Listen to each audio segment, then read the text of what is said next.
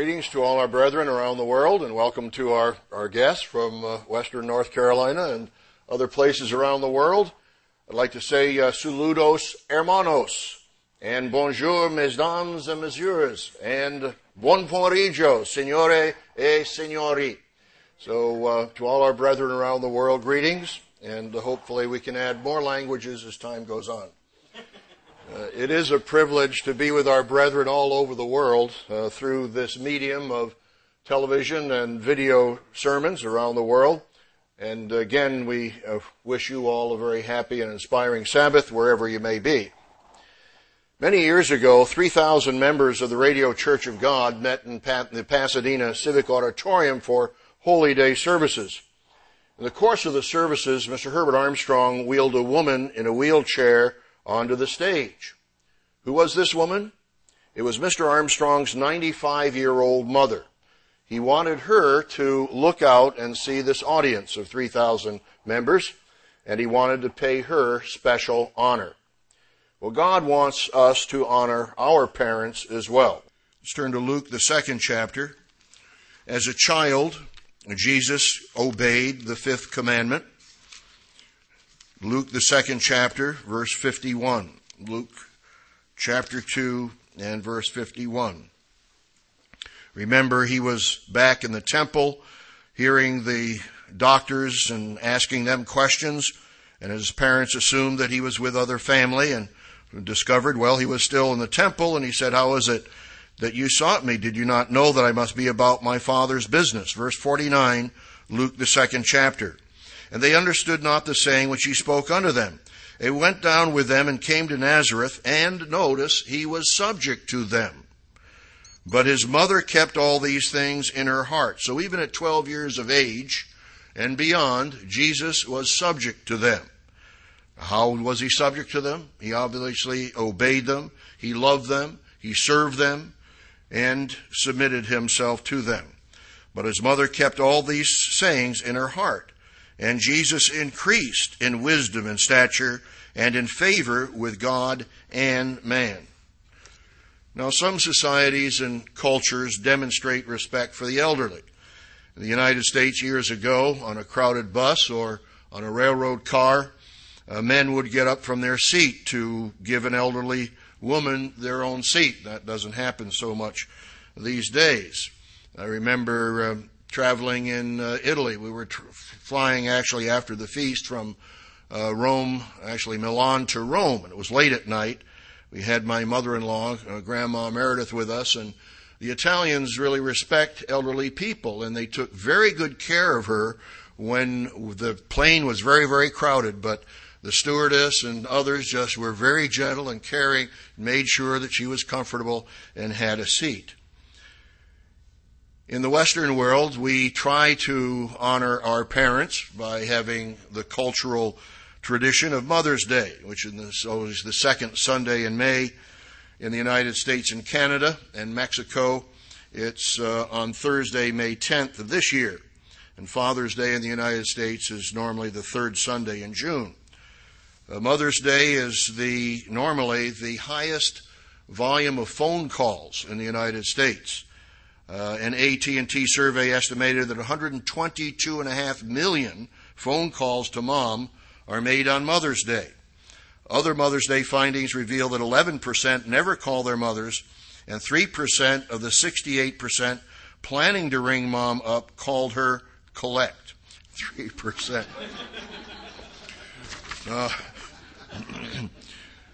Now, nearly everyone reports warm feelings about their mother. 87% of adult children say they feel close to, rather than distant from, 11% mom. Just 74% say they feel close to dad. And that disparity may explain why, according to AT&T, Father's Day is the heaviest day of the year for collect calling. And that is from the Pew Research Center, May 9th, 2006. Let's turn to James, the 1st chapter. James, the 1st chapter. But the interesting phenomenon is that since telephone technology has improved, that children often call their parents more frequently, not just on Mother's Day. The percentage of adults who seek and talk with a parent every day in 2005 was 42% compared to 1989, 32%. And again, that's from the Pew Research Center. James 1 and verse 22. Be you doers of the word and not hearers only, deceiving your own selves.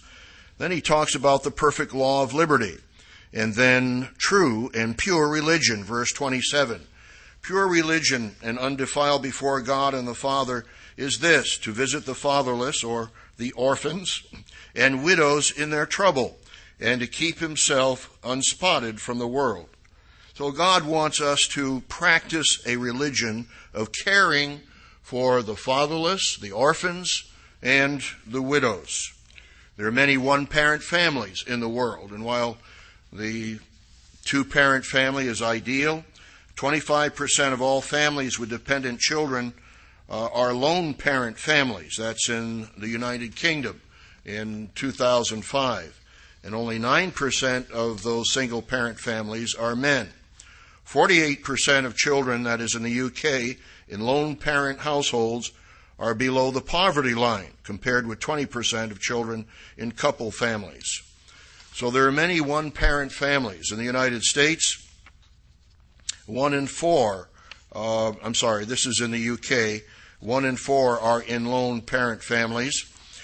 In the United States, according to Families and Living Arrangements 2006, there were 12.9 million one-parent families in 2006, 10.4 million single mother families, 10.4 million single mother families, and 2.5 million single father families. And to get the perspective on the changing family demographics, average household size in 2006 was 2.57 people, down from 3.14 in 1970.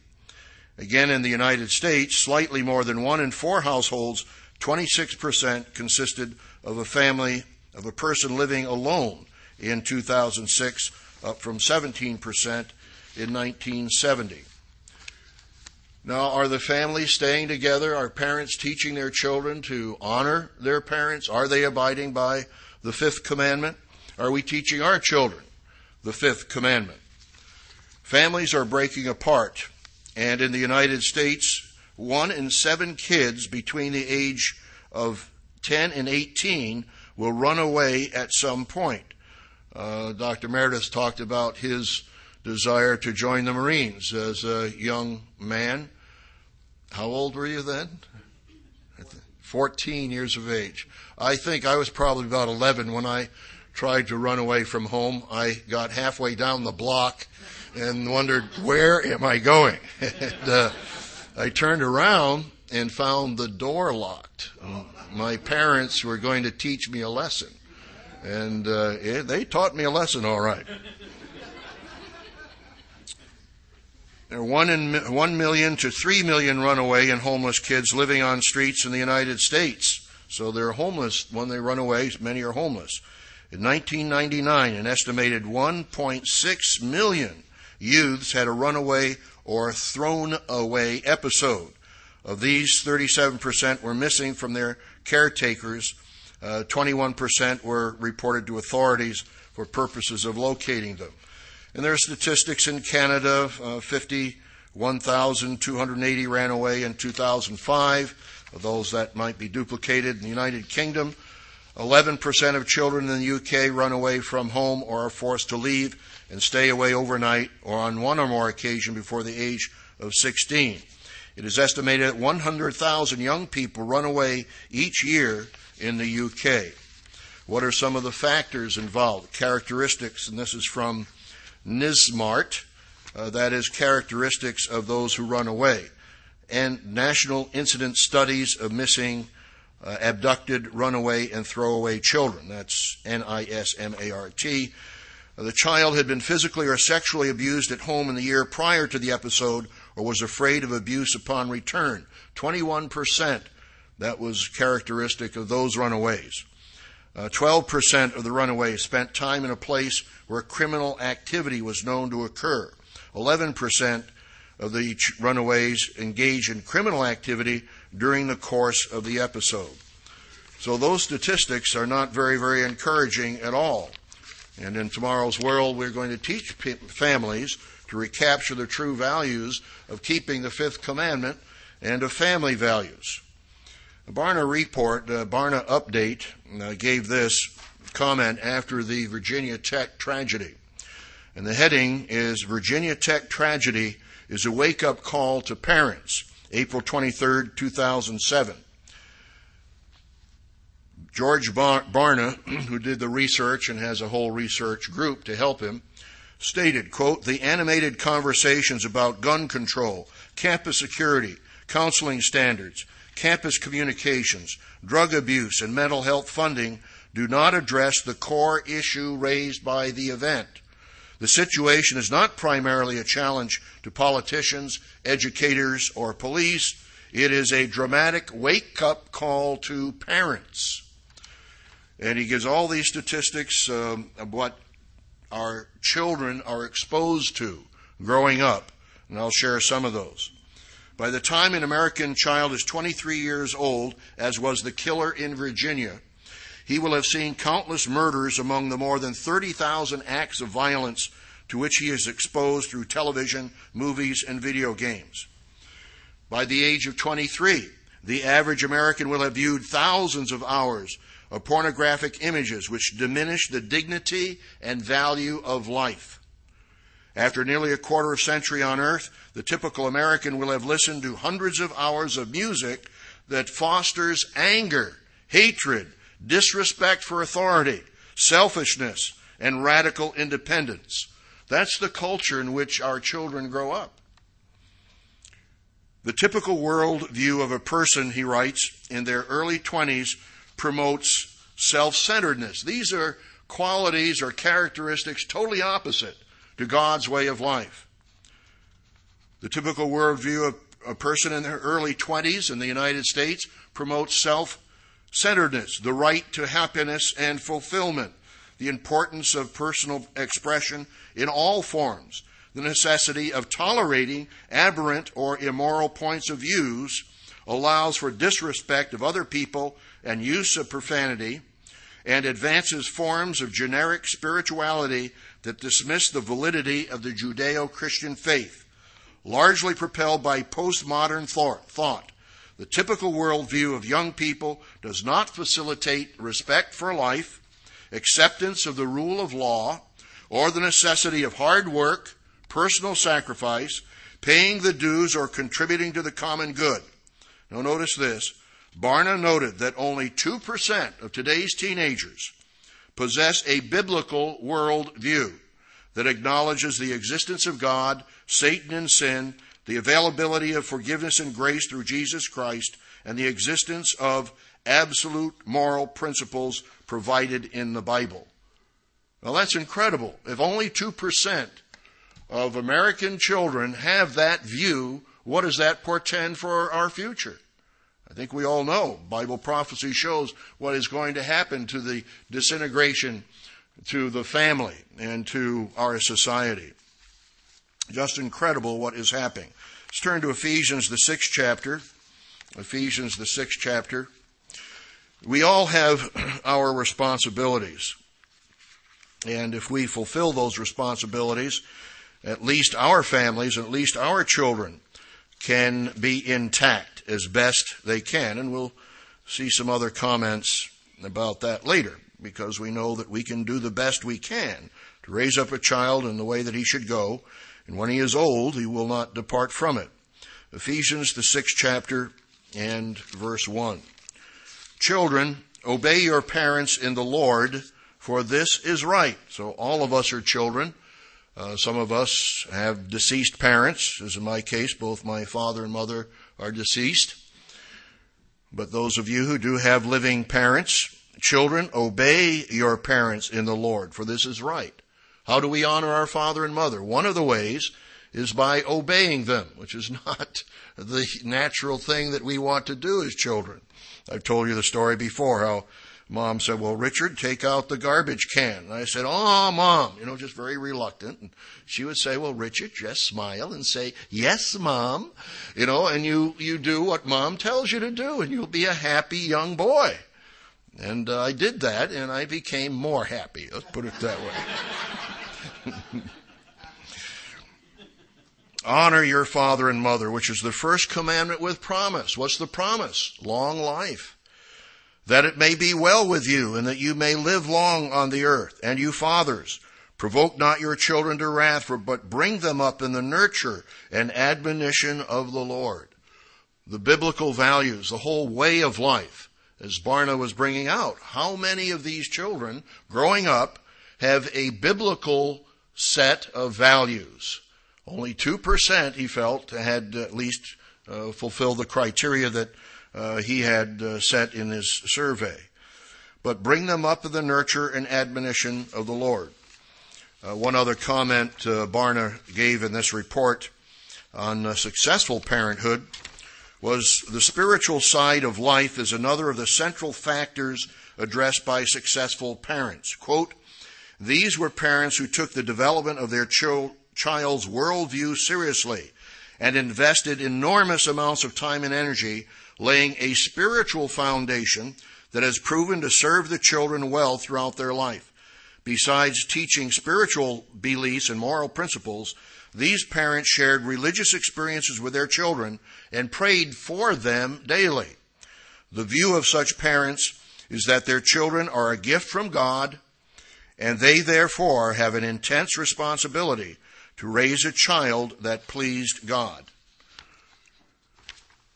Now, as we know, some of our children do go astray. And at the Feast of Tabernacles this year, I met a family, I believe it was at Daytona, that had attended the feast 40 years ago and came back for this, their first feast in 40 years. In Paducah, I met another person who said, Mr. Ames, this is my first feast back in 30 years. And so parents who pray for their children still have hope. It may be 10 years, it may be 20 years, but in these cases, 30 or 40 years later, someone has come back to the truth.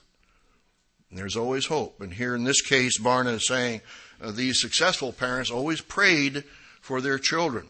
And whether they kept praying for them for 10 or 20 or 30 or 40 years, I'm sure in this case, some, of course, may have their parents deceased, but in this case, they returned to the truth. So what are our Christian responsibilities? Everyone in the family must fulfill his or her God-given responsibilities.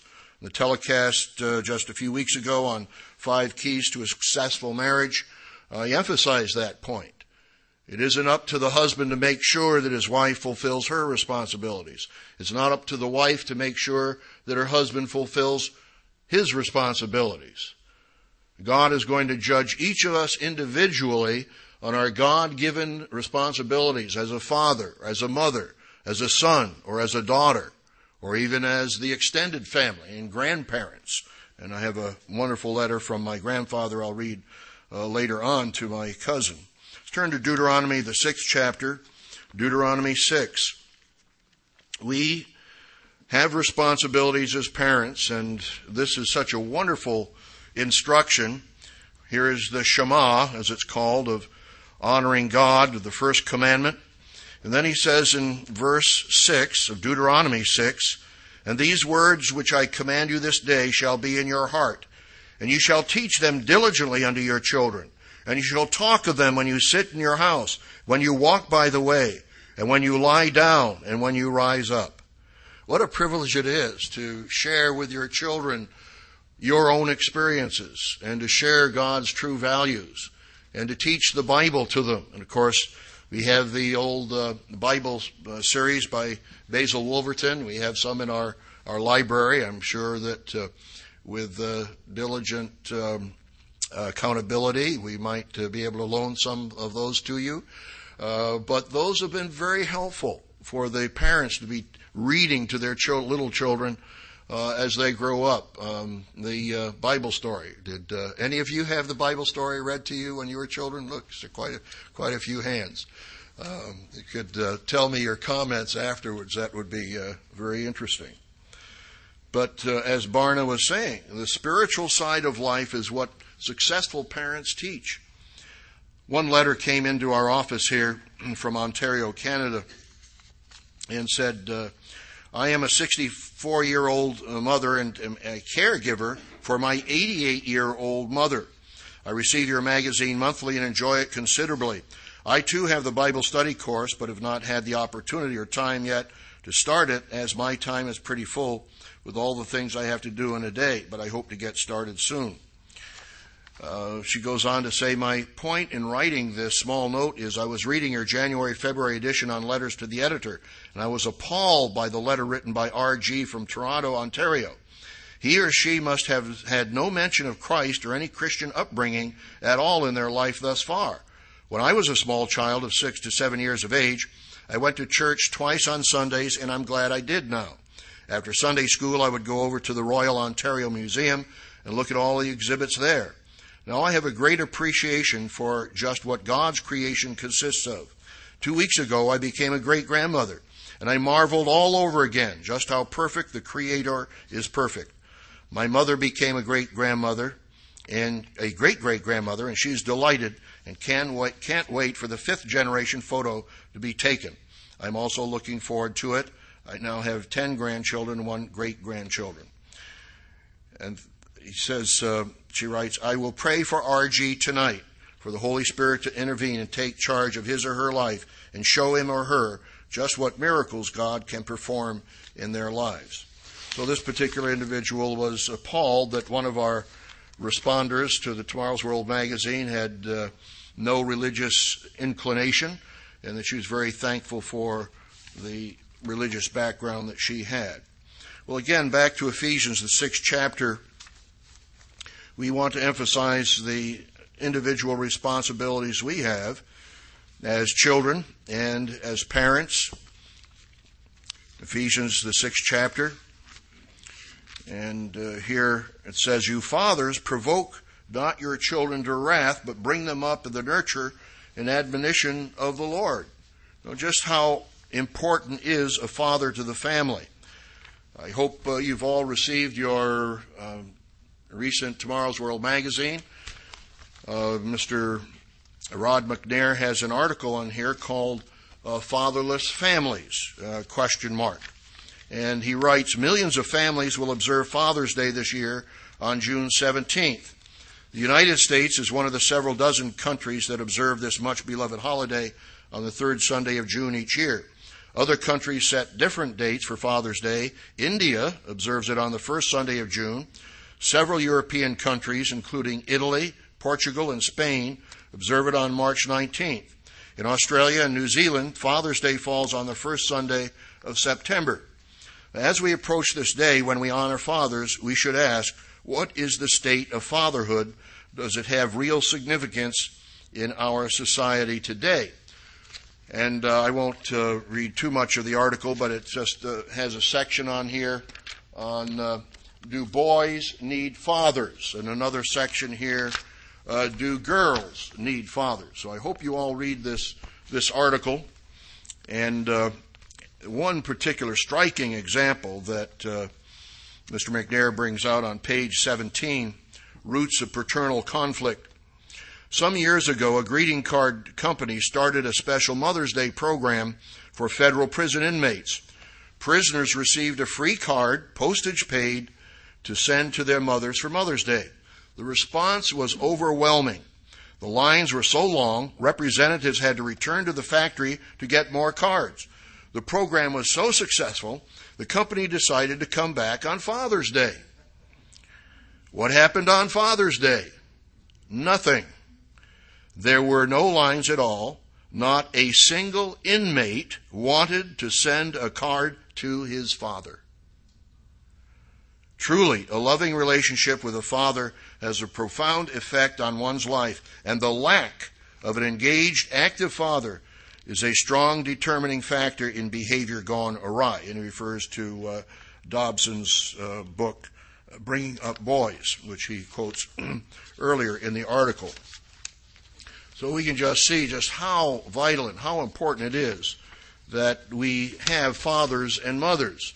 And in some cases, that's not possible because we have fragmented families. And what can happen then? The church has a role in helping those who come from fragmented families, as we heard in the sermonette. And let's turn to Matthew, the 12th chapter, Matthew 12. Here, Jesus' mother and brothers were sending for him, and they told him, Jesus, your mother and brothers are outside wanting to talk to you. Matthew, the 12th chapter, Matthew 12, starting in verse 46.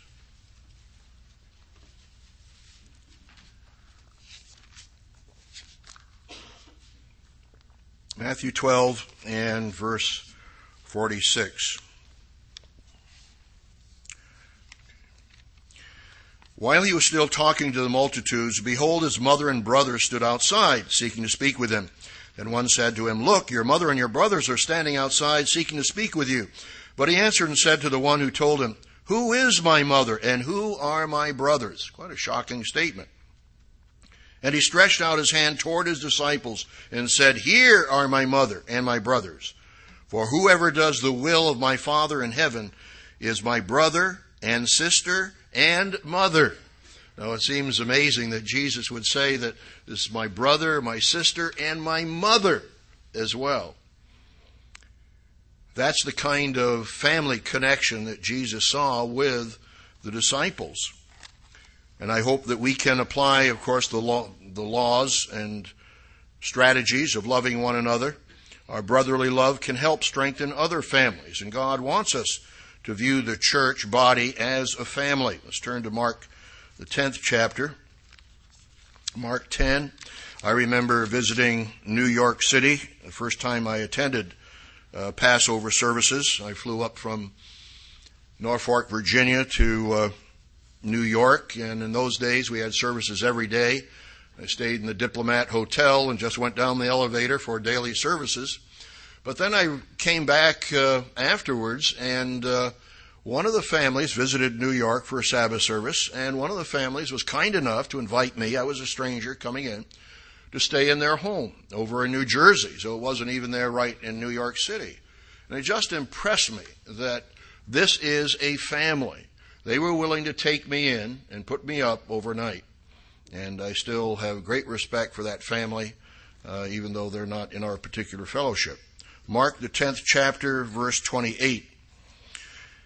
Then Peter began to say to Jesus, See, we have left all and followed you.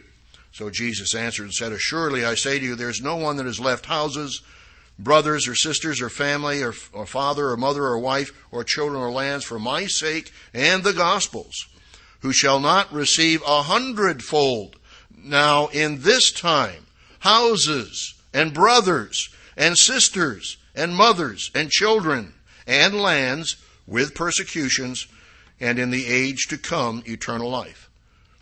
And I hope that we can provide or participate in this particular scripture in providing housing or hospitality, being brothers and sisters and mothers and children to others. We need to apply the keys for loving one another, which I gave in a sermon a few weeks ago. 7 keys. One was give of your time and share your life. As we love one another, we also help the church family of giving of your physical goods, of expressing compassion and involving yourself emotionally. What is he or she feeling through this experience? And being aware of their sensitivities and needs. Pray for one another. Forgive one another. Live by 1 Corinthians, the 13th chapter, and love with a serving attitude. Turn to John, the 15th chapter. John 15. So we can help others in fulfilling the 5th commandment by being a church family that is loving, that is giving, that is sensitive, that is caring, and that is sharing. And of course, Jesus tells us that in John 15, verse 12. This is my commandment, that you love one another as I have loved you. Now, Dr. Meredith was emphasizing this in a recent sermon. Greater love has no man than this, that a man lay down his life for his friends. That's giving of your time and giving of your life. I'm very thankful that my parents, even though they both worked when I was a boy, that they gave me and my sister a stable home. Mom always encouraged me in my schoolwork, and I never realized that her encouragement was a positive expectation. She said, well, Richard, I know you'll do good. You'll do well.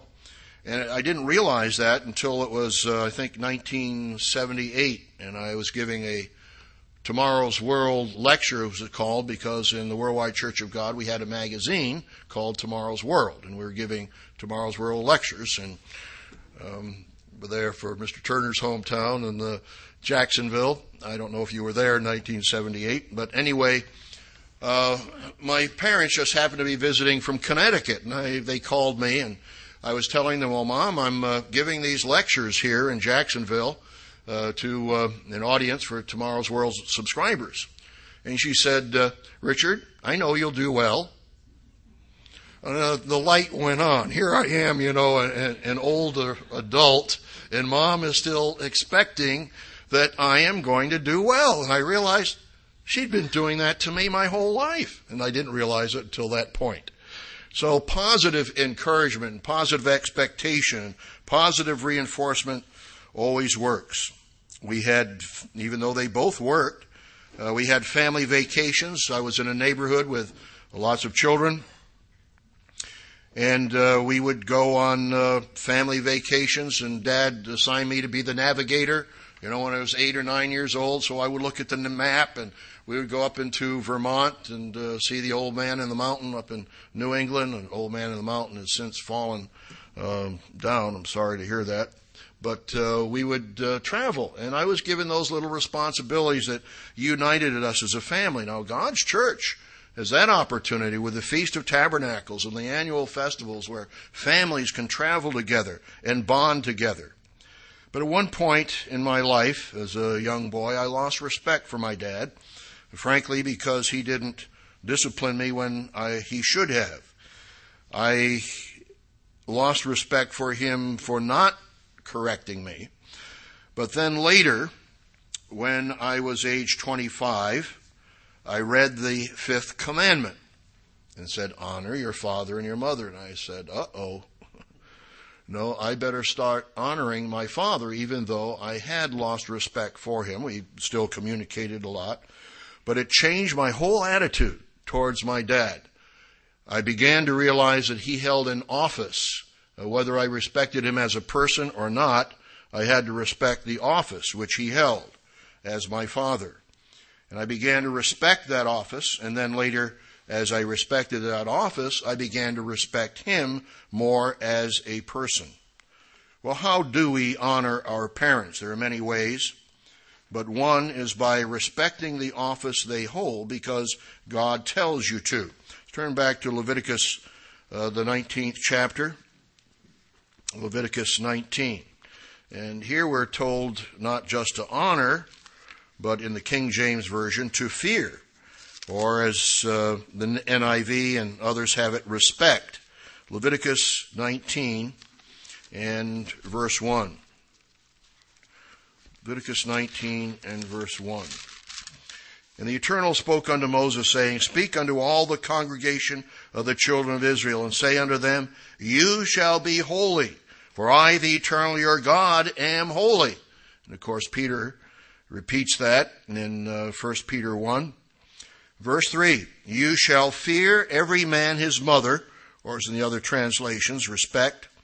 You shall respect and revere. The New King James says revere. You shall revere his father and keep his mother and keep my Sabbaths. I am the Eternal your God. So how do you honor your parents? You need to have that reverence, that respect, that fear, that honor towards that particular office. How else do you show that respect and honor? Well, of course, through your language and communication. In the southern United States, children are taught to say yes, sir, yes, ma'am. In other regions, it's yes, dad, or yes, mom. But we show respect by way we honor them. Let's turn to Jeremiah, the 35th chapter, Jeremiah 35. We also, as I mentioned earlier, honor them by obeying them. Here's the example of the Rechabites. Rechab was a leader of a clan, and he had commanded his children not to drink wine. Verse 18 of Jeremiah 35.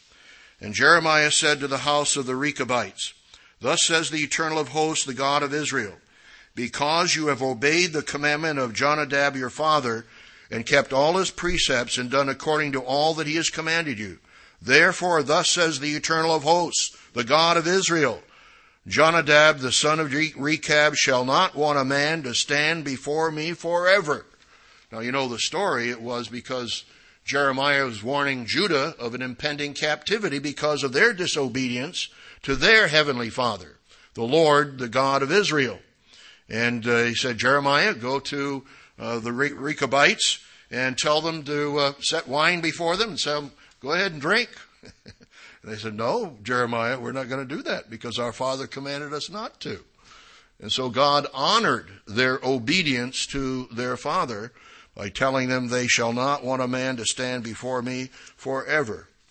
Now, on the other hand, disobedience brings shame. Let's turn to Proverbs, the 19th chapter. Proverbs, the 19th chapter. We represent our families, and we do not want to bring shame upon the family name.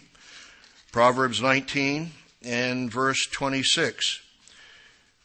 He who, in the King James, wastes his father and chases away his mother, or in the New King James, he who mistreats his father and chases away his mother is a son who causes shame and brings reproach. So we don't want to have that kind of attitude and bring shame upon our family. Now, just over the page, chapter 22, verse 1, says, a good name is rather to be chosen than great riches, and loving favor rather than silver and gold. So your reputation as a child, as an adult child, reflects on the family and the family name. One other article that came in, one letter to the editor, titled, commenting on the article we had in Tomorrow's World magazine, Classrooms in Chaos. This article on classrooms in chaos hits the nail on the head. This country that we live in has come to turn to do their own thing. We as a nation have left God out of our lives. We haven't been obedient to Him as we should. So as one parent to another, I think we need to pray more. The issue of children being disrespectful falls back into the parents' hands. Well, the parents have to try to teach the children to be respectful. They have their own minds and have their own personalities. Turn back to Exodus 21. I know in my particular case, when I was an adult and began to read the Scriptures, it was before I realized that I had the death penalty hanging over me because all have sinned and come short of the glory of God, Romans 3:23, and the wages of sin is death, Romans 6:23. And I didn't think I had the death penalty, or I just wasn't conscious of it. But one day I was reading this scripture, Exodus 21 and verse 15. He who strikes his father or his mother shall surely be put to death. And I, as a young boy, I should say, had slapped my father. And I thought, whoa! Man, I should be put to death. No, that was just one sin. Let's not count all the other millions of other sins that brought upon me the death penalty. But that really made an impact on me personally. And when you realize the discipline that was employed in the nation of Israel, both governmentally and of course religiously, that there was the case in which a young man was not obedient to his parents, that parents would take them to the community and say, my son is a disobedient son, and they would stone him to death. So the whole idea of rebellious boys and girls and children was very significant in God's eyes. There's obedience, brings blessings, and of course, disobedience brings curses. So we, as our children, want to honor our parents by obedience and, of course, have a good reputation and a good name. A good name is rather to be chosen than great riches, and that reflects upon the family. I know Grandma Meredith used to brag on her grandchildren. Said, "Oh, well, did you know that Jimmy got all A's on his report card? Or did you know that Mike won the 100-meter swimming in the race?" And she was always bragging on her grandchildren. And I hope that we can have that sense of family and support of our family. How else can we honor our parents? One way, of course, is to follow the bumper sticker. It goes along the lines of having random acts of kindness. Is it something along that line? Where we think of how can we do random acts of kindness. One of the traditional ways, of course, is greeting cards on Mother's Day and Father's Day. Dr. and Mrs. Jeff Fall taught their children to design their own greeting cards. But some of us may not be as artistic. We may want to purchase greeting cards. But for those children who can, their unique thoughts and designs are just very heartwarming. So I hope you children can design your own cards to honor your father and your own mother. When my mother became 85, 5 years after her stroke, she still could communicate. She was emotional at times, but still had a positive attitude. And my brother-in-law would have to play 20 questions with her because her mind was basically intact, but she couldn't communicate. Her speech was affected.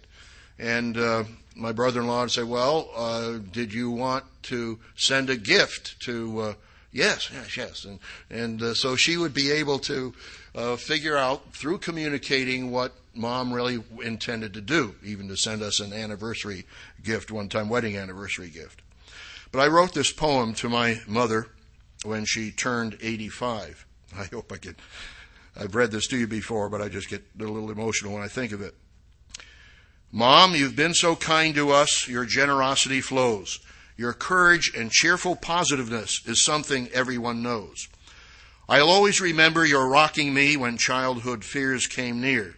You comforted and reassured till I felt calm, secure, and clear. You've helped your husband, children, friends. You gave peace in human relations. At work, at play, and family time, you could teach the United Nations. And now you've reached a milestone great to smile at 85, honor, joy, and peace to you. You're the greatest mom alive." Anyway, she appreciated that very much when I sent that to her. How else can we honor our parents? Well, we can encourage one another. Hebrews 3, verse 13, is a general exhortation for encouraging one another. Hebrews, the 3rd chapter, and verse 13. Hebrews 3 and verse 13. In the King James it says, "But exhort one another daily while it is called today, lest any of you be hardened through the deceitfulness of sin." Or as the NASB has in a couple other translations, "But encourage one another to day after day, as long as it is still called today, so that none of you will be hardened by the deceitfulness of sin." There is a law of reinforcement, and it's used in social services, but it is something that's common to all of us, I think, whether we realize it or not. One book years ago that was very helpful to me was, I believe the title was Changing Human Behavior by Debert and Norman. And it emphasized the law of reinforcement. Some of our ambassador students used it working with the handicapped children in Jordan. And the law of reinforcement states that an organic or a living organism will tend to repeat behaviors for which it's rewarded and tend not to repeat behaviors for which it is not rewarded. And of course, this is applied in helping handicapped children put on a t-shirt, for example. which is a very difficult operation when you come to think of it. How do you put on, I don't even know how I put on a t-shirt, but you actually take the neck hole and put it over your head. That'd be step one. And then you'd reward the child. And then the next day you'd say step one, and then step two is putting your hand through one of the armholes. I think that's how you do it. But and then you reward the child after 1 and 2. And so that law of reinforcement helps to train people. And in the social sphere, and they've done a lot of experiments along this way, but the common example, because I've seen it in my own life, my wife would, for example, set the table with candles on it, and I come home after a long day of work, and I'm shocked that she's gone to all this trouble. And I said, she's got these candles. What are you trying to do, heat up the house? Well, of course, that's not the favorite reaction that she would want from me. And it's negative reinforcement to the effect that she'll never do that again. But if I say, honey, oh, you really went to a lot of trouble. Oh, that looks beautiful. Thank you for all that. That's positive reinforcement. She is going to repeat that behavior because I have positively reinforced her. Now, that's just common among all of us, and we need to do that, children. I tell you, children, honor your father and mother. Give them positive reinforcement. If they do any behavior that you like and you want to reinforce, even if it's a positive behavior they do by accident, reward them. Give them positive reinforcement. Say, Mom, Dad, I really like the way you made my bed this time. No, daughter, you're supposed to do it yourself. Or we give our children positive reinforcement. Turn to Matthew, the 3rd chapter. Matthew, the 3rd chapter.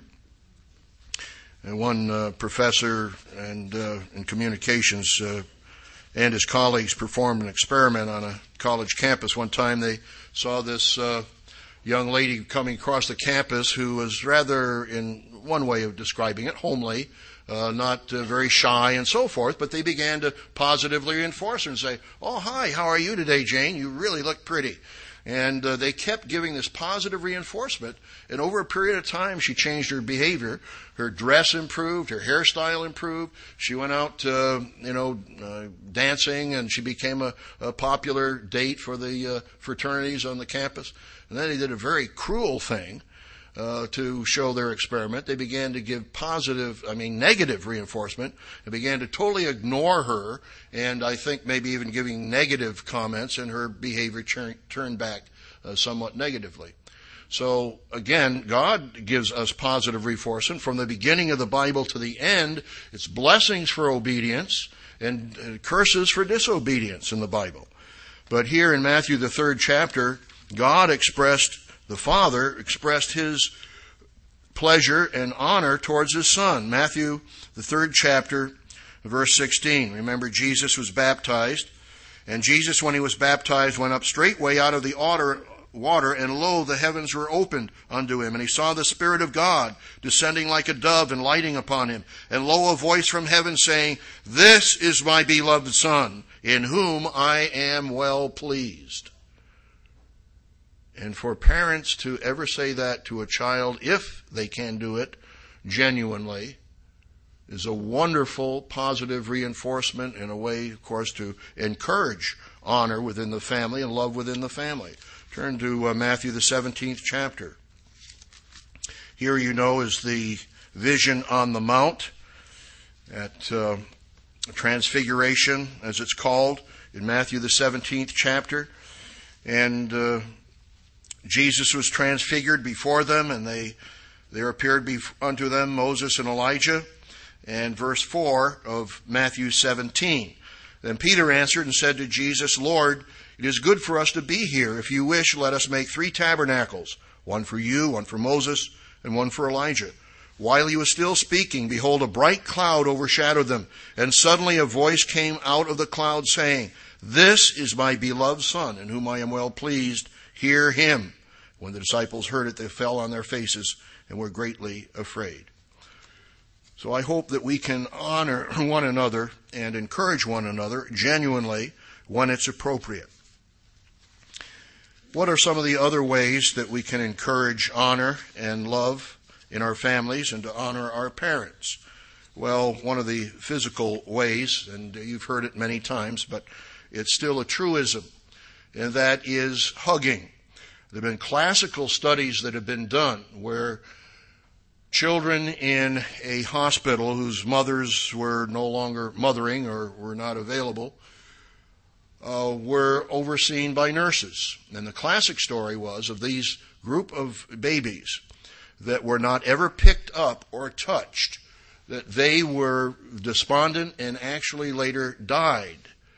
And I don't have that classic research with me, but I think some of you have even heard of that before. In this one particular article years ago, one of the studies at Northwestern University Medical School in Chicago, his name is Greg Reisberg, said this. He said it has been clinically proven that touching reduces blood pressure and increases hemoglobin and oxygen in the blood, resulting in a greater sense of well-being. Touching is a vital need in every human's life. Studies have shown that infants who are not touched give up on life or do not fully develop. He says, we in the healthcare business have to stop looking at patients as the gallbladder down the hall and see them as people, he said. The title is Hugs, We Can't Get Enough of Them. And I know from personal experience that I can be tense, and then I hug my wife, and I can just feel the tension just dissipate. And we need to hug our children. Children need to hug their parents. And, well, there are many other stories along that line. I'll have to, because of time, share that some other time. The BBC News, August 8th, 2005, How Hugs Can Aid Women's Hearts. A team from the University of North Carolina studied the effects of hugging on both partners in 38 couples. The study showed hugs increase levels of oxytocin, a bonding hormone, and reduced blood pressure, which cuts the risk of heart disease. By writing in the Psychosomatic Medicine, the researchers said women recorded greater reductions in blood pressure than men after their hugs. But I know it works for me, and I hope it'll work for many others of you. Children are very valuable, and we sing the song that children are a gift of God. But you know how much they cost? The U.S. News and World Report, and this is outdated. This is March 30th, 1998, 9 years ago. The real cost of raising kids. Would you believe it's $1,455,581 apiece? And they give you, if you want to see this, it has the chart afterwards. Part of their assumptions, however, and I think that's a problem with them, is from lost wages. In other words, if the mother is not working, then the wages are lost. So they have a false criterion in their calculations. But nonetheless, threads to clothe a child to age 18 cost $22,063. And yes, girls cost 18% more than boys. So while this was back in 1998, probably take away the false assumption of lost wages, and you're still up about $1.4 million to raise one child. So that's how precious they are from one point of view and costly in another. Now, how else can we honor our parents? Let's turn to Proverbs, the 23rd chapter, Proverbs 23. We can honor our parents by listening to them. And, of course, it's two ways. Mr. Pardian was recently talking about communication and words, and we need to be able to listen to someone and focus on that person. I know one ambassador student years ago when we were talking about the issues of family and parent-child relationships, this girl said, you know, what hurt me the most was my father or mother, I forget which, looking at me and appearing to listen to what I was saying, but didn't hear what I was saying. In other words, it was just like I was going in one ear and out the other, and not trying to comprehend or perceive my needs as a young daughter. And so it's very important that both parents and children learn to listen and focus. And I know my wife used to help me years ago when I would be in a social group and someone would be talking to me and I would be looking all around the room. And it's just, look, you need to look at the person talking to you. So that was very helpful. Of course, I was trying to be sure that others in the congregation were being served and not neglected. But at the same time, I was neglecting the person talking to me. So that's been helpful. Proverbs 23 and verse 22. Listen unto your father, hearken unto your father that begat you, and despise not your mother when she is old. One way of honoring your parents is to take advice from them, to extract wisdom from them. And the whole book of Proverbs, of course, begins that way. When you look back the first few chapters, Solomon was the son of King David, and King David was a man after God's own heart.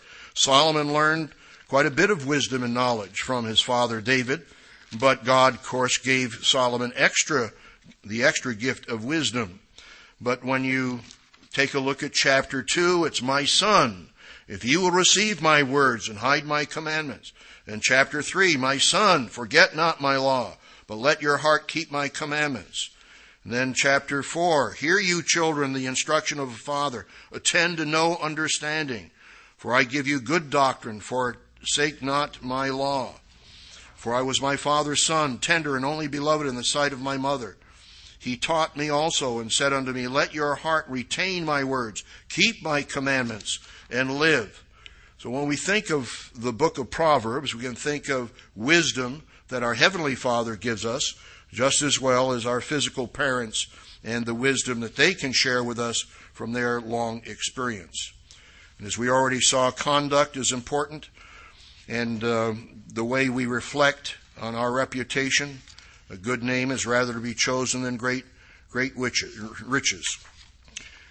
One other aspect of honoring our parents is a future resource, and it will be printed in another few weeks, and that's the semi-annual offer this year, the booklet by Dr. Jeffrey Fall entitled Successful Parenting God's Way. So I hope that all of you will use that as a resource when it comes out. As he says in that booklet, quote, we understand that not every child reared in God's church will, quote, catch the vision, end of quote, and develop in God's image. But it is a given that our efforts will have a foundation on which they can rely, whether in this life or in God's kingdom. I think it's a very good quote that gives hope to those parents whose children are not in God's church, but yet there is a future hope if you've laid the foundation for them.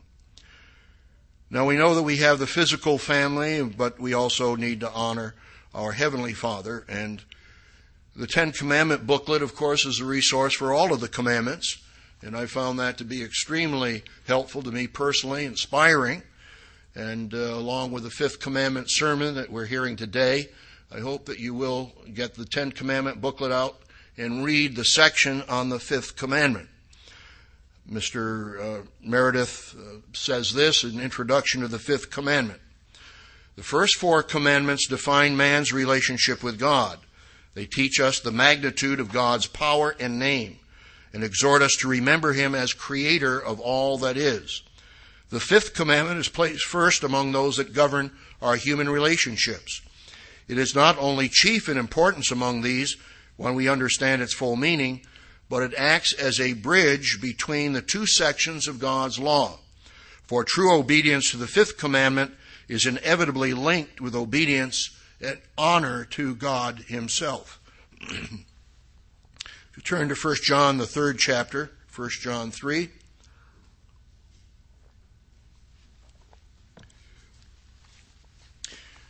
We have a comfort and assurance that few people on the earth may have, because we do have a spiritual Father who has all the power and omnipotence and glory in the universe. He's the creator, He's the lawgiver, He's the life giver, He's the sustainer and the designer, and the one who fulfills prophecy. He's the one who answers prayers. He's the one who rules supremely, and He's the great educator, and He is the Father of lights. But He's also our Father. And as Mr. Pyle quoted in the sermonette, Ephesians 3:15, that God is the Father of whom the whole family in heaven and earth is named. Here in 1 John 3, we see what the honor that has been bestowed upon us. Behold, what manner of love the Father has bestowed upon us, that we should be called the sons of God. Just the fact that God calls us His children should be totally reassuring, totally comforting, because He's got all the power in the universe. Therefore the world knows us not, because it knew Him not. Beloved, now are we the sons of God, and it does not yet appear what we shall be, but we know that when He shall appear, we shall be like Him. We will have His form, His shape. We shall have His nature, for we shall see Him as He is.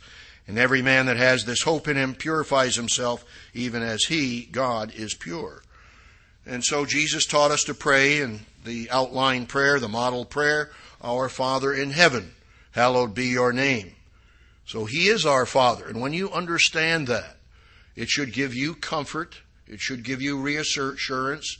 It should give you faith and happiness, frankly. Realize that your Father in heaven has all that power and greatness. As it says in Isaiah 26:3, I won't turn there, but you will keep him in perfect peace, whose mind is stayed on you, because he trusts in you. So consider the honor and love that God gives us, and as you focus on God's throne, you can have the hope and comfort and assurance.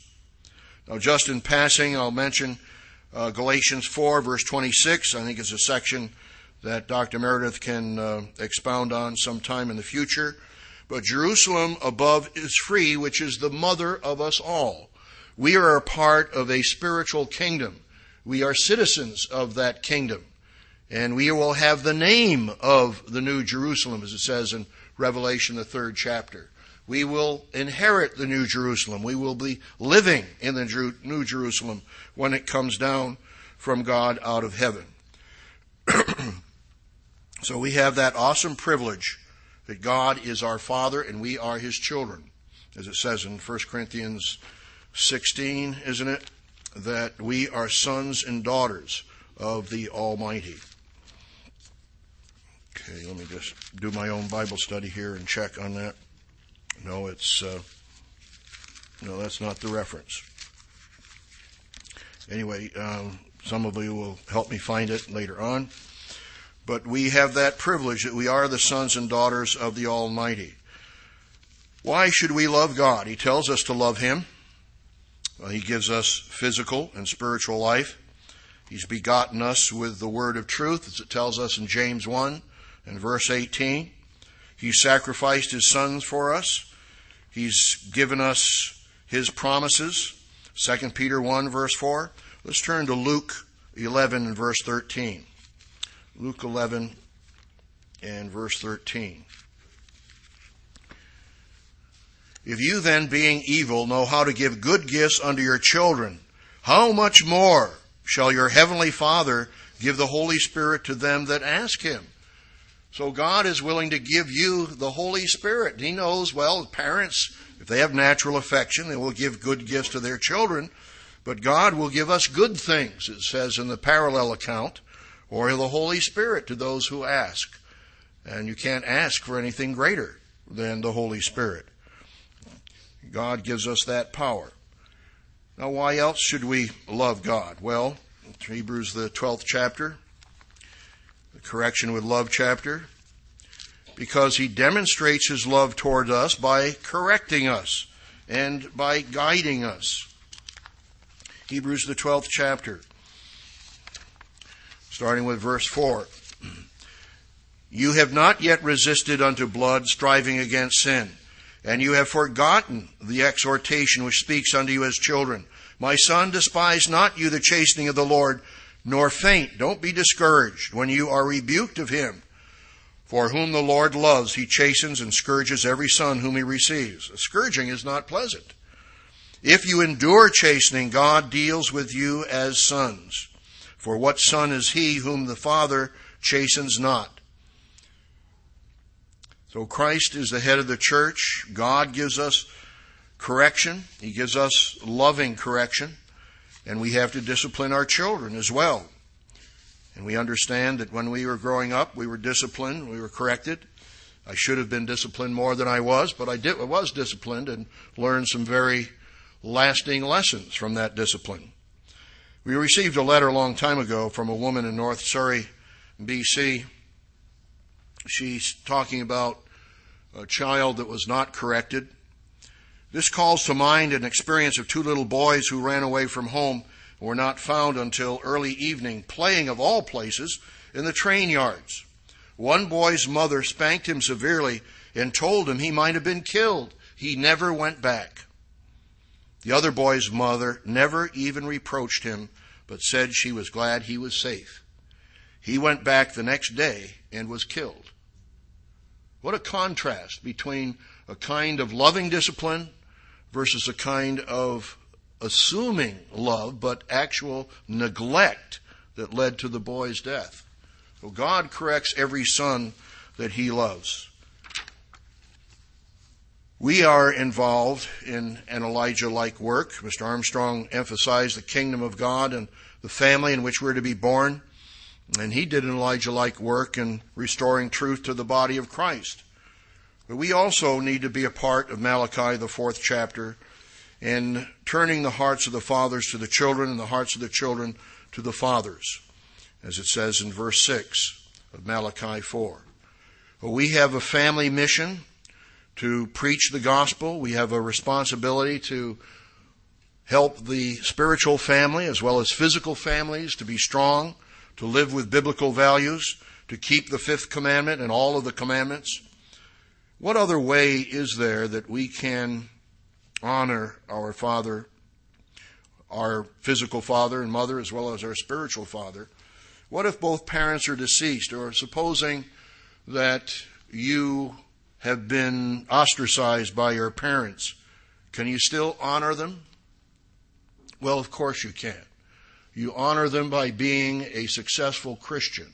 You honor them by honoring your spiritual father in heaven. You honor them by applying the 7 laws of success. And I know when my dad and mom were disappointed in me because I went to Ambassador College after being a successful transportation engineer. And I know a long time I had some money to get by with going to college, but I had enough festival ties so I could date my wife. But then after that, I ran out of money as a freshman, and I didn't even have money for razor blades. In those days, I used the Wilkinson sword blade and told Mom way back in Connecticut, Mom, I need some razor blades. And she mailed me some razor blades in the envelope, so she was still kind to me. And even though I disappointed them at that point in time, when I graduated in 1965 and my parents came out, they were not there for our wedding in 1964, but when they came out, I was surprised. One thing Dad said about me, he said, you know, Dick, at least Dick always wrote postcards. So that was a real compliment as far as I was concerned. I tried to communicate with my parents, even though they were not so happy with my choice of going to Ambassador College at that time. And later on, of course, our relationship improved over a period of time. But you can honor your parents by being a successful person.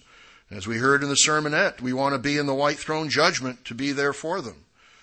We need to help one another and to develop our love and kindness and care for one another. There was this movie, A Field of Dreams, I think it was, because I know as a boy, I always wanted my dad to take time with me, and we did. But one of the things we do, just playing catch. The simple thing is throwing the ball, catching it. And when I saw the Field of Dreams movie, it's, of course, kind of a fantasy story about the Chicago White Sox coming back and being resurrected. Build it and they will come. You know, this is Iowa, the great heaven of the future. But nonetheless, here the son sees his father, his deceased father's coming, and they start playing catch. And tears came down my eyes. I thought, how great it's going to be when my dad is resurrected in the white throne judgment and we play catch once again. But I have to make sure that I'm there, and that in the meantime, since his decease, I have honored him and my mother in whatever way I can. God has given us a family mission to preach the gospel. You know, we must contribute to one another's families. This successory, some of you are aware of, called Priorities, how we can help one another.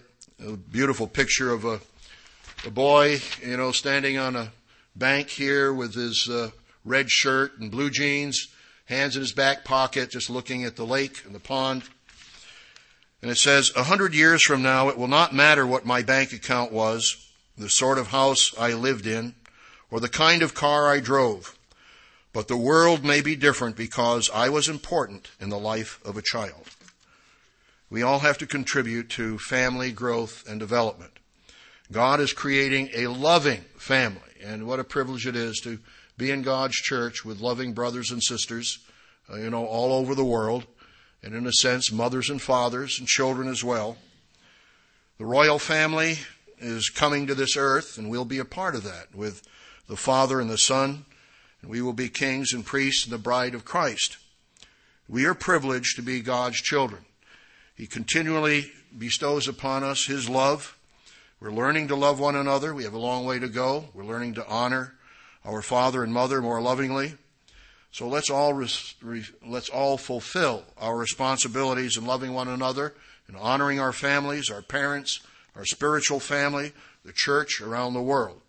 And most importantly, let's honor our Father in heaven, the New Jerusalem, the mother of us all, and our Savior and our Lord Jesus Christ.